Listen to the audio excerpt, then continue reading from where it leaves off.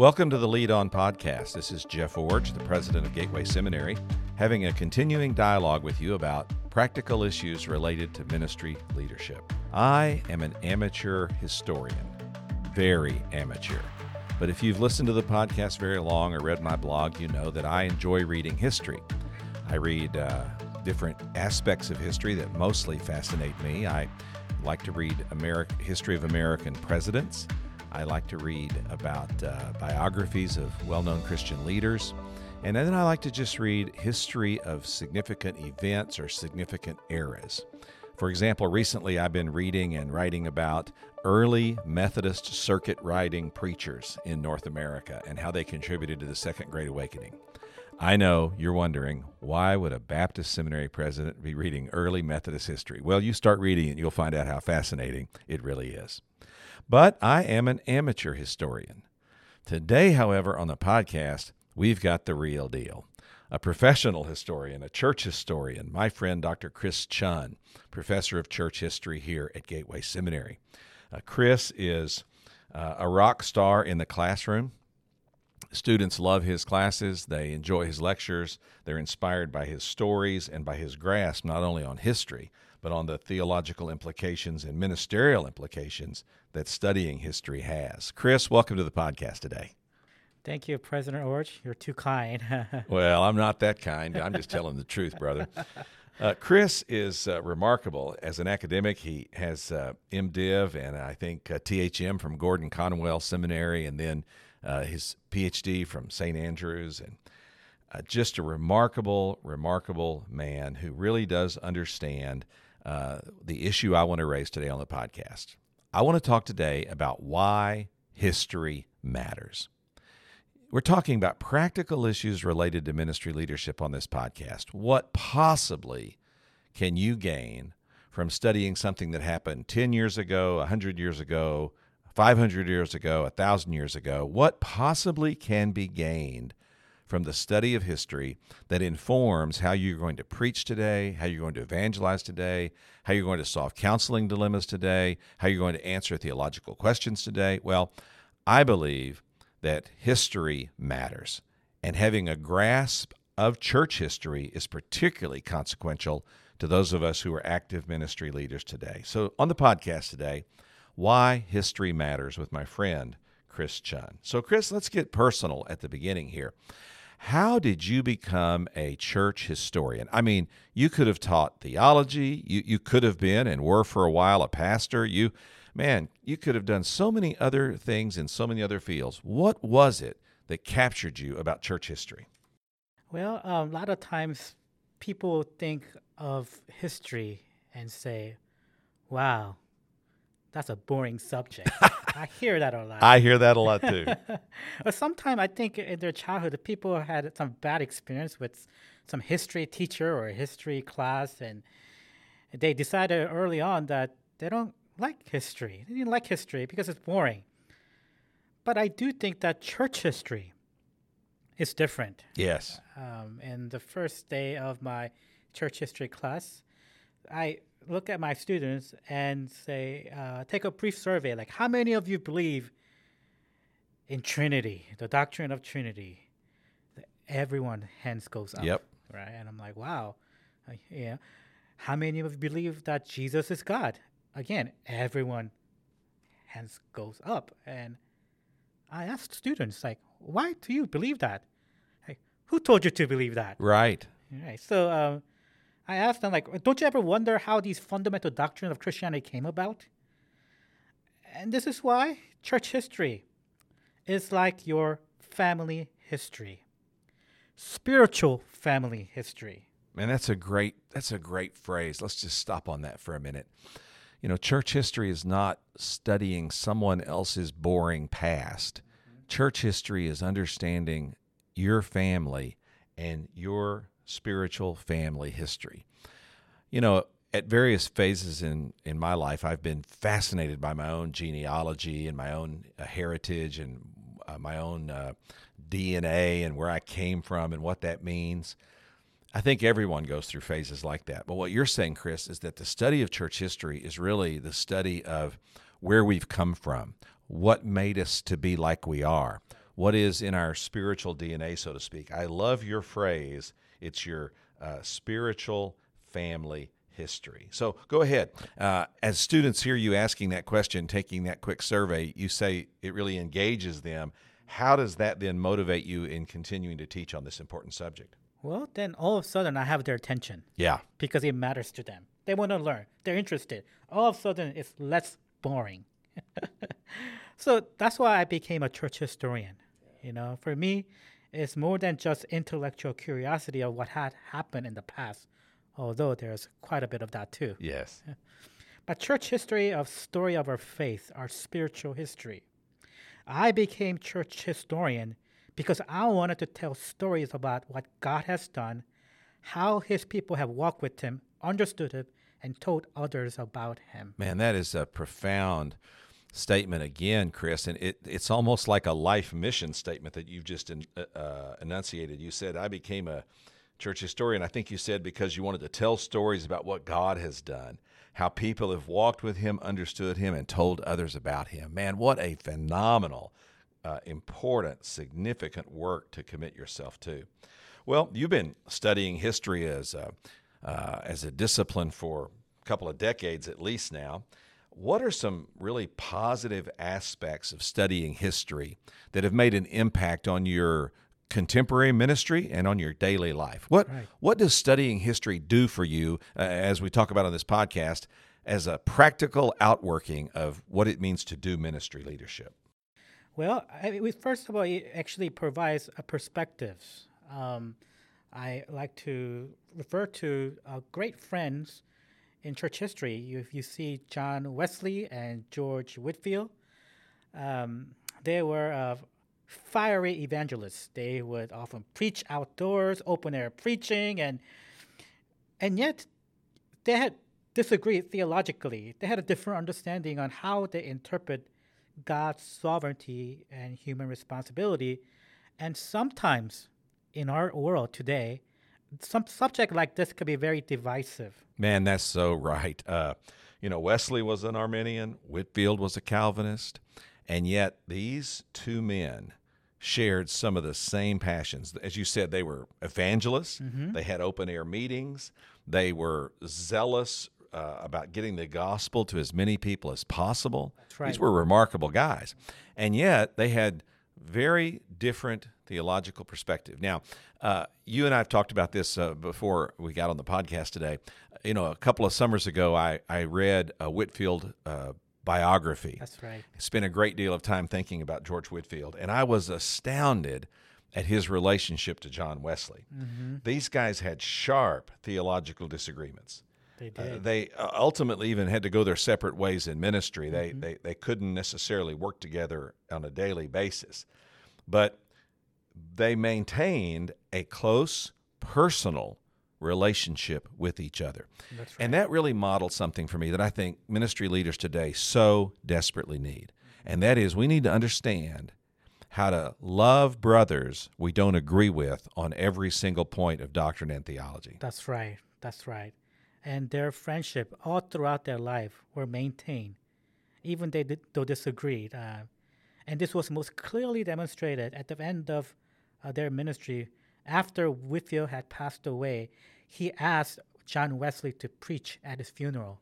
When I read that, Yeah. I was just astounded, honestly, that these men who loved each other so much and yet had some really sharp disagreements over their lifetimes came to the end, and Whitefield asked Wesley to preach his funeral sermon. That's right. I mean, listen, let's just get practical about it. Mm-hmm. The divisions between people today over Calvinism in the Christian community are real, and it's appropriate to hold theological conviction and to discuss those convictions with our brothers and sisters, even with fervor and with passion. But Wesley and Whitefield can show us that it's appropriate to hold those convictions while at the same time demonstrating Christian love toward one another and maintaining those relationships even to the point that one asks the other to preach their funeral message. I think that's a great example of what we mean by providing perspective. Another thing I think of that studying history does for us today is it reminds us of God's faithfulness. You and I have had an experience here at the seminary related to this. You actually wrote a book called From Golden Gate to Gateway, which was the 75th anniversary commemorative story of Gateway Seminary. In that book, you included a story about the Conover Chapel at our old campus in Mill Valley, California. You know, that sign was hanging above the door. I never knew what it meant, Conover Chapel. But when we prepared to move, we took all the signage down and cataloged it all and made it a part of our history and heritage as a school. It forced me to look up this Conover Chapel story. And what I discovered was that in 1952, That's right. a man named William Conover left an estate gift to the Southern Baptist Convention to be used to advance seminary education. It was about $50-something thousand. Gateway Seminary had been adopted by the Southern Baptist Convention in 1950, and in 1952, that money was sent to us and literally saved our school. Right. That's how that chapel got named, and that's a story that had been lost in our heritage and in our history, but we've reclaimed it now, and you've included it in the book. This is just one example of how a story from history becomes an enriching part of our present day. And recently, I actually used this statement to remind everyone here that while we're facing new and daily challenges, God will provide. He hasn't forgotten about us. He knows about us. He'll take care of us, because when we look at history, we see examples of God's faithfulness. Anything else you want to say about that story or about that whole principle of how studying church history reminds us of how God can work in our lives today? I mean, Conover did not think that when he gave the gift that it's going to somehow save the seminary from going under. That's right. That was not his mind. Nor did he know that after many, many years, many decades later, his story will be rediscovered and being talked about as today we're doing so. So just a story of God's provision, God's faithfulness through our history, and not just the church history, but our institutional history at Gateway Seminary. You know, the studying history, like we said, provides perspective. It helps us to rehearse God's faithfulness, but it does another thing that's really practical for ministry leaders, and that is it can provide illustrations for preaching and teaching. You actually make this a part of teaching history here at Gateway. How do you do that in the classroom, Chris? Well, it's all in the syllabus. The students are required to do it. I mean, I have an assignment where students are doing their reading and the biographical resources and reading their church history. And I encourage students to be alert of the events of the past, experience a significant individual group. It's something that really impressed them. Like, as they're reading church history, like, wow, like this could be a great illustration for a sermon. So I encourage, whenever you feel those kind of tugging, select it, design it so that you could use it and craft it into a sermon illustration or Bible study illustration. And if you use these collection of your own sermon illustrations, they get a point, extra credit for their assignments. That's awesome. Another way you've done this in the classroom is you've actually challenged students to write a sermon manuscript in a first-person format as if they were the character from church history, telling their story or communicating the particular insight that they had in a story or a sermon or something from their history. You've done that as well. How does that work out for you? Well, I mean, I hear a lot of things that they never thought students would come up to me. They never thought that church history was so practical, because they get to write a sermon manuscript, a biographical sermon, in one of the church history figure. And as they do so, they get to know these figures intimately and how they have often modeled their ministry after their examples. You know, another example that you may not require or assign in the classroom, but I've actually seen done, is that it's also possible to develop a presentation where you actually become the character and step into a public arena and say, as John Wesley, I experienced this, or Right. as Adoniram Judson, I experienced this, Sure. and tell the story as if Sure. you are the person doing it, Right. not so much in sermonic form, but in narrating a part of history or a part of your experience. Yes, first-person narrative. Yeah, those are excellent too. You know, there's one other way that I comment on that studying history has really helped me with practical ministry issues today, and that is by modeling leadership lessons. And I want to step out of church history for a moment because, as I mentioned at the beginning of the podcast, I also read other kinds of history. And I've been fascinated for years and have read several dozen biographies of American presidents. And when reading those, there are many lessons I could comment on, but I'll just talk about one today. When Harry Truman was president, he had to establish the policies that are still in effect today for how nuclear weapons will be used. When I read that biography, it had never occurred to me that nuclear weapons had a different protocol than the rest of the weaponry available to our military. Nuclear weapons can only be used by civilian government authority, the President of the United States, giving approval. You know, the generals control all the rest of how war is conducted, but the use of nuclear weaponry is beyond that. It's not a tactical decision. It's a strategic decision and really a political decision. Truman decided that.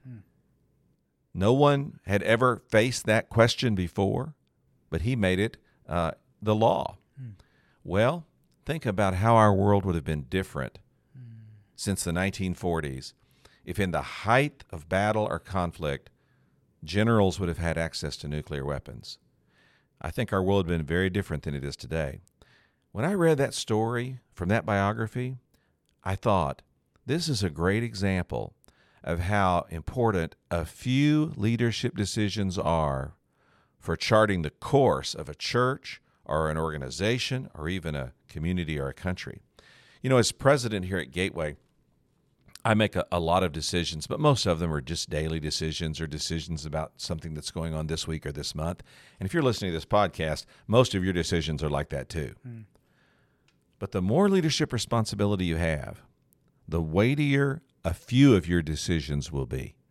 And you have to have the wisdom to know that there are some decisions that are going to that the implications are going to last for years, and that you have to get those right. And those require a special kind of reflection, and I'll also say it, a special kind of courage to make.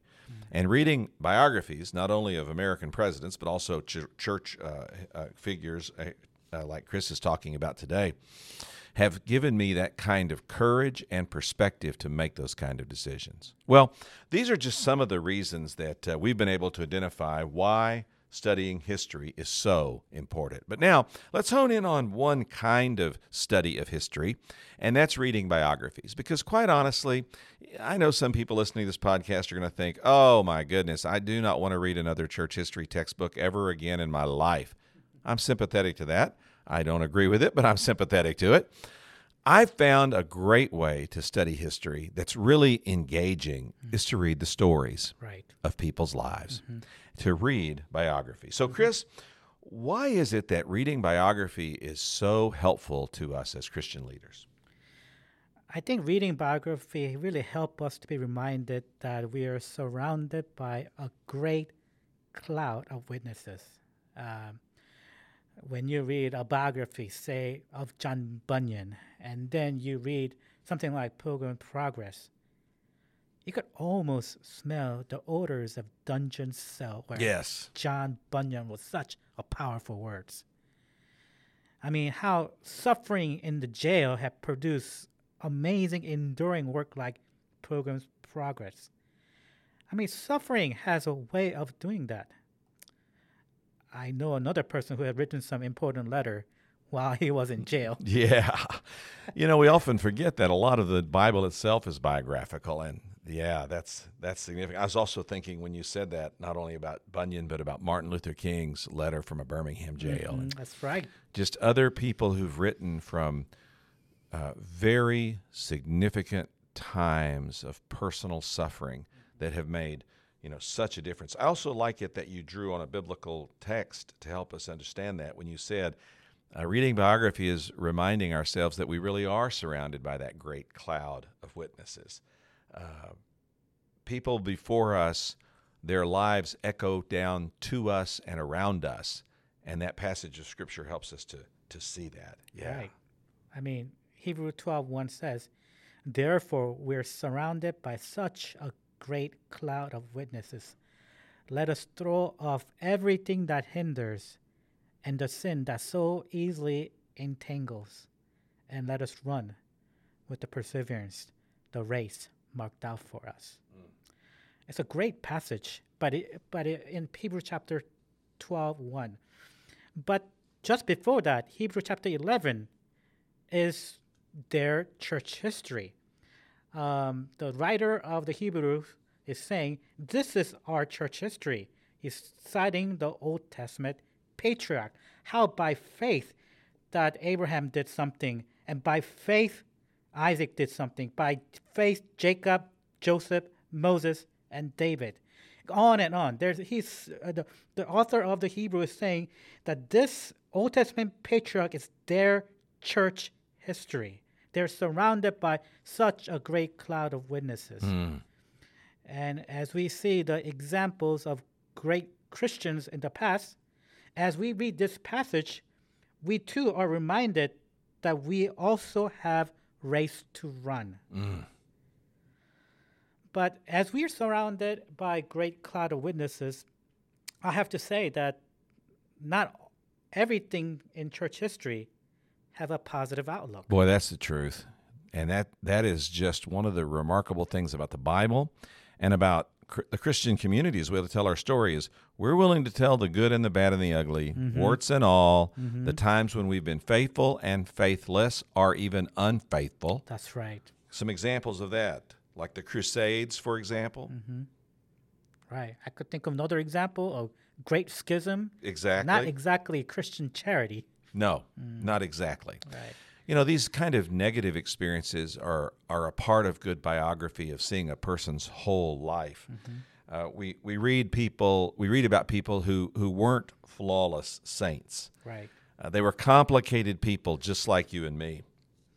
That allows us to learn from struggles and mistakes, from good times and bad times, from positive experiences and negative experiences. Right. You know, I recently read Eugene Peterson's new biography. I only knew him as the person who wrote The Message, the translation of the Bible that's sold at 20-something million, I believe, the last time I checked. I did not really know much about him personally. He describes in his biography a season of real struggle with alcohol use, for example, and some other aspects of his life that he was transparent and honest about, which you might have thought, well, maybe he would want to cover those up. But he had the humility and the grace to share his whole life story, not just the many positives, and there were very many, but also the struggles and the battles he had with his own pride, his own weaknesses, and with his challenges that really he always felt needed to be a part of his story. That was very helpful to me. Another issue that's been very important in your study and in our work here has been studying Jonathan Edwards. I didn't mention at the beginning of this, but Chris Chun also directs the Jonathan Edwards Center here at Gateway Seminary. And we took on a topic here a year or so ago that was very significant, and that is Jonathan Edwards on slavery. And we looked at what he did and said historically about that important issue, and then where he perhaps was strong and successful in that area, and where we had some questions and some critiques of him. But we did that not just as historical exercise, but to then talk about how that informs our work today against racism. So that's another example. You want to talk a little bit about your study of that or how you led the seminary in that process? Right. So this was during 2020, and this was a hot topic during this time. And in response to what was going on in the social media world, we thought that this topic needed to be addressed. I invited Dr. Leroy Gainey, the first trustee elected African-American professor in SBC. He's been my dear colleague for many, many years at Gateway Seminary, and I asked him to join in this podcast, as well as one of my former students, who's also pastor, James Westbrook. He's an African-American preacher and pastoring at Oakland. He and myself and Professor Leroy Gainey and Ken Minkema, director of Jonathan Edwards Center at Yale University, all of us got together, and Ken Minkema has done many scholarly work in this area. So we got together, four of us, and had talked about what does it mean for somebody like Edwards, who have so many positive things about his life and such a worthy of admiration, and yet in colonial America, he was a slave owner. Yes. What does that mean? How do we think? Does it give a model of a Christian leadership with feet of clay? And so we wrestle with that kind of question, and I think it was very helpful. It was a very enriching time here at the seminary as we really looked honestly at a historical figure who has really changed American history. Mm-hmm. Many consider the great American theologian. And yet, as you said, feet of clay, and how to grapple with that contradiction, to put it in its historical context, to interpret it and understand it in ours, very consequential use of biography to help shape our ministry leadership today. Here's another one. We train a lot of missionaries here at Gateway, and we promote missions regularly, and we're all a part of the Southern Baptist Convention, which of course has the largest denominationally supported missions force in the world. Adoniram and Ann Judson, their biographies are well known, published, written by several. They also were people who made a global impact, but had those feet of clay as well. How can studying someone like the Judsons and their missionary impact or their lives influence the way we understand missions today? One thing that really resonated with Judson for me, even though they had feet of clay, I mean, nobody's perfect in many ways, is that they actually have a story that's very relevant to me. And that is something that I want to encourage our listener as they're trying to grapple with. Like, I often get this question of what person should I study? Who should I study? And as I grapple with that, I would say pick a person that's relevant to you, that most resemble you, the person that you resonate with. And the story of Judson's really resonate with me personally, because I too have experienced something similar. I was raised in a Korean American setting, which means that I was raised in a Presbyterian tradition. If you are a Korean and brought up in a Protestant church, most likely you're a Presbyterian. Just like if you're a Caucasian and raised in a Bible Belt and you're a Protestant, you're probably Southern Baptist. It's just the way it works. But during my seminary studies, I began to have a question, and this question was something similar to the question that Adoniram Judson had. Yes. That they had problem with infant baptism. What is this thing? So during my seminary year, I said, I need to really, at least for me to come to grip with what I believe about infant baptism after about 1 year of theological investigation and biblical investigation and historical investigation, I came to a conclusion that I couldn't baptize infant. Well, that's going to cause problem in my denomination that I was currently serving. Yes. So I left the denomination. But that means I also left my network of friends. Yes. And that was lonely. And this is why Adoniram Judson and Ann Judson's story really resonated with me. Yes. As I read Baptist history, I saw both Ann and Adoniram as one who was raised in a congregational churches and was sent from congregation, was commissioned by a congregational church as a missionary. And as they were going, as one of the first missionary from America going to India, they realized that when they arrived to India, they will be ministering alongside of famous Baptist missionaries, William Carey, Joshua Marchman, William Ward. They're known as a Serampore Trio, which I think they're one of the best missionary team in history. Right. And as one of the first missionaries sent from America, Adoniram wondered, well, they could work together alongside of these famous missionaries. And when they go there, the first of the converts, they will be converts and we will baptize them. But then they began to wonder, what do I do about their children in these new converts in their land? So this solve this theological and also very practical issue. The Judson launched into intense study of the scripture during the 4 month voyage to India. I think it's a very dangerous thing to be alone with the Bible for 4 months. You could actually the Bible become a Baptist. will affect your life. Yes. Anyway, as result of this studies, the Judsons drastically changed their view on baptism. So this has really resonated with me because I really this is what Anne writes to one of her closest friends back home. Okay, she writes this. Now, if you could imagine her, her husband is about to changing his view.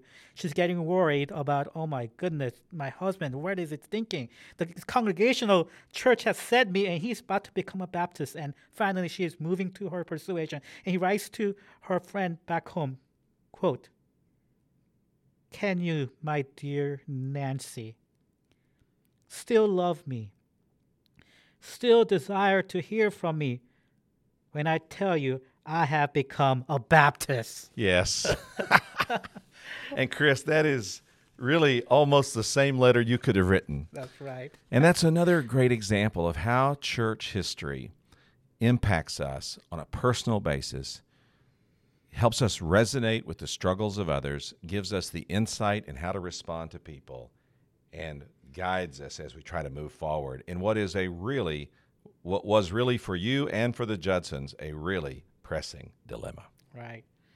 So that story really were comfort to me as I read about these individuals in church history. It really resonated with me and brought comfort to me. Okay, I'm not the only one.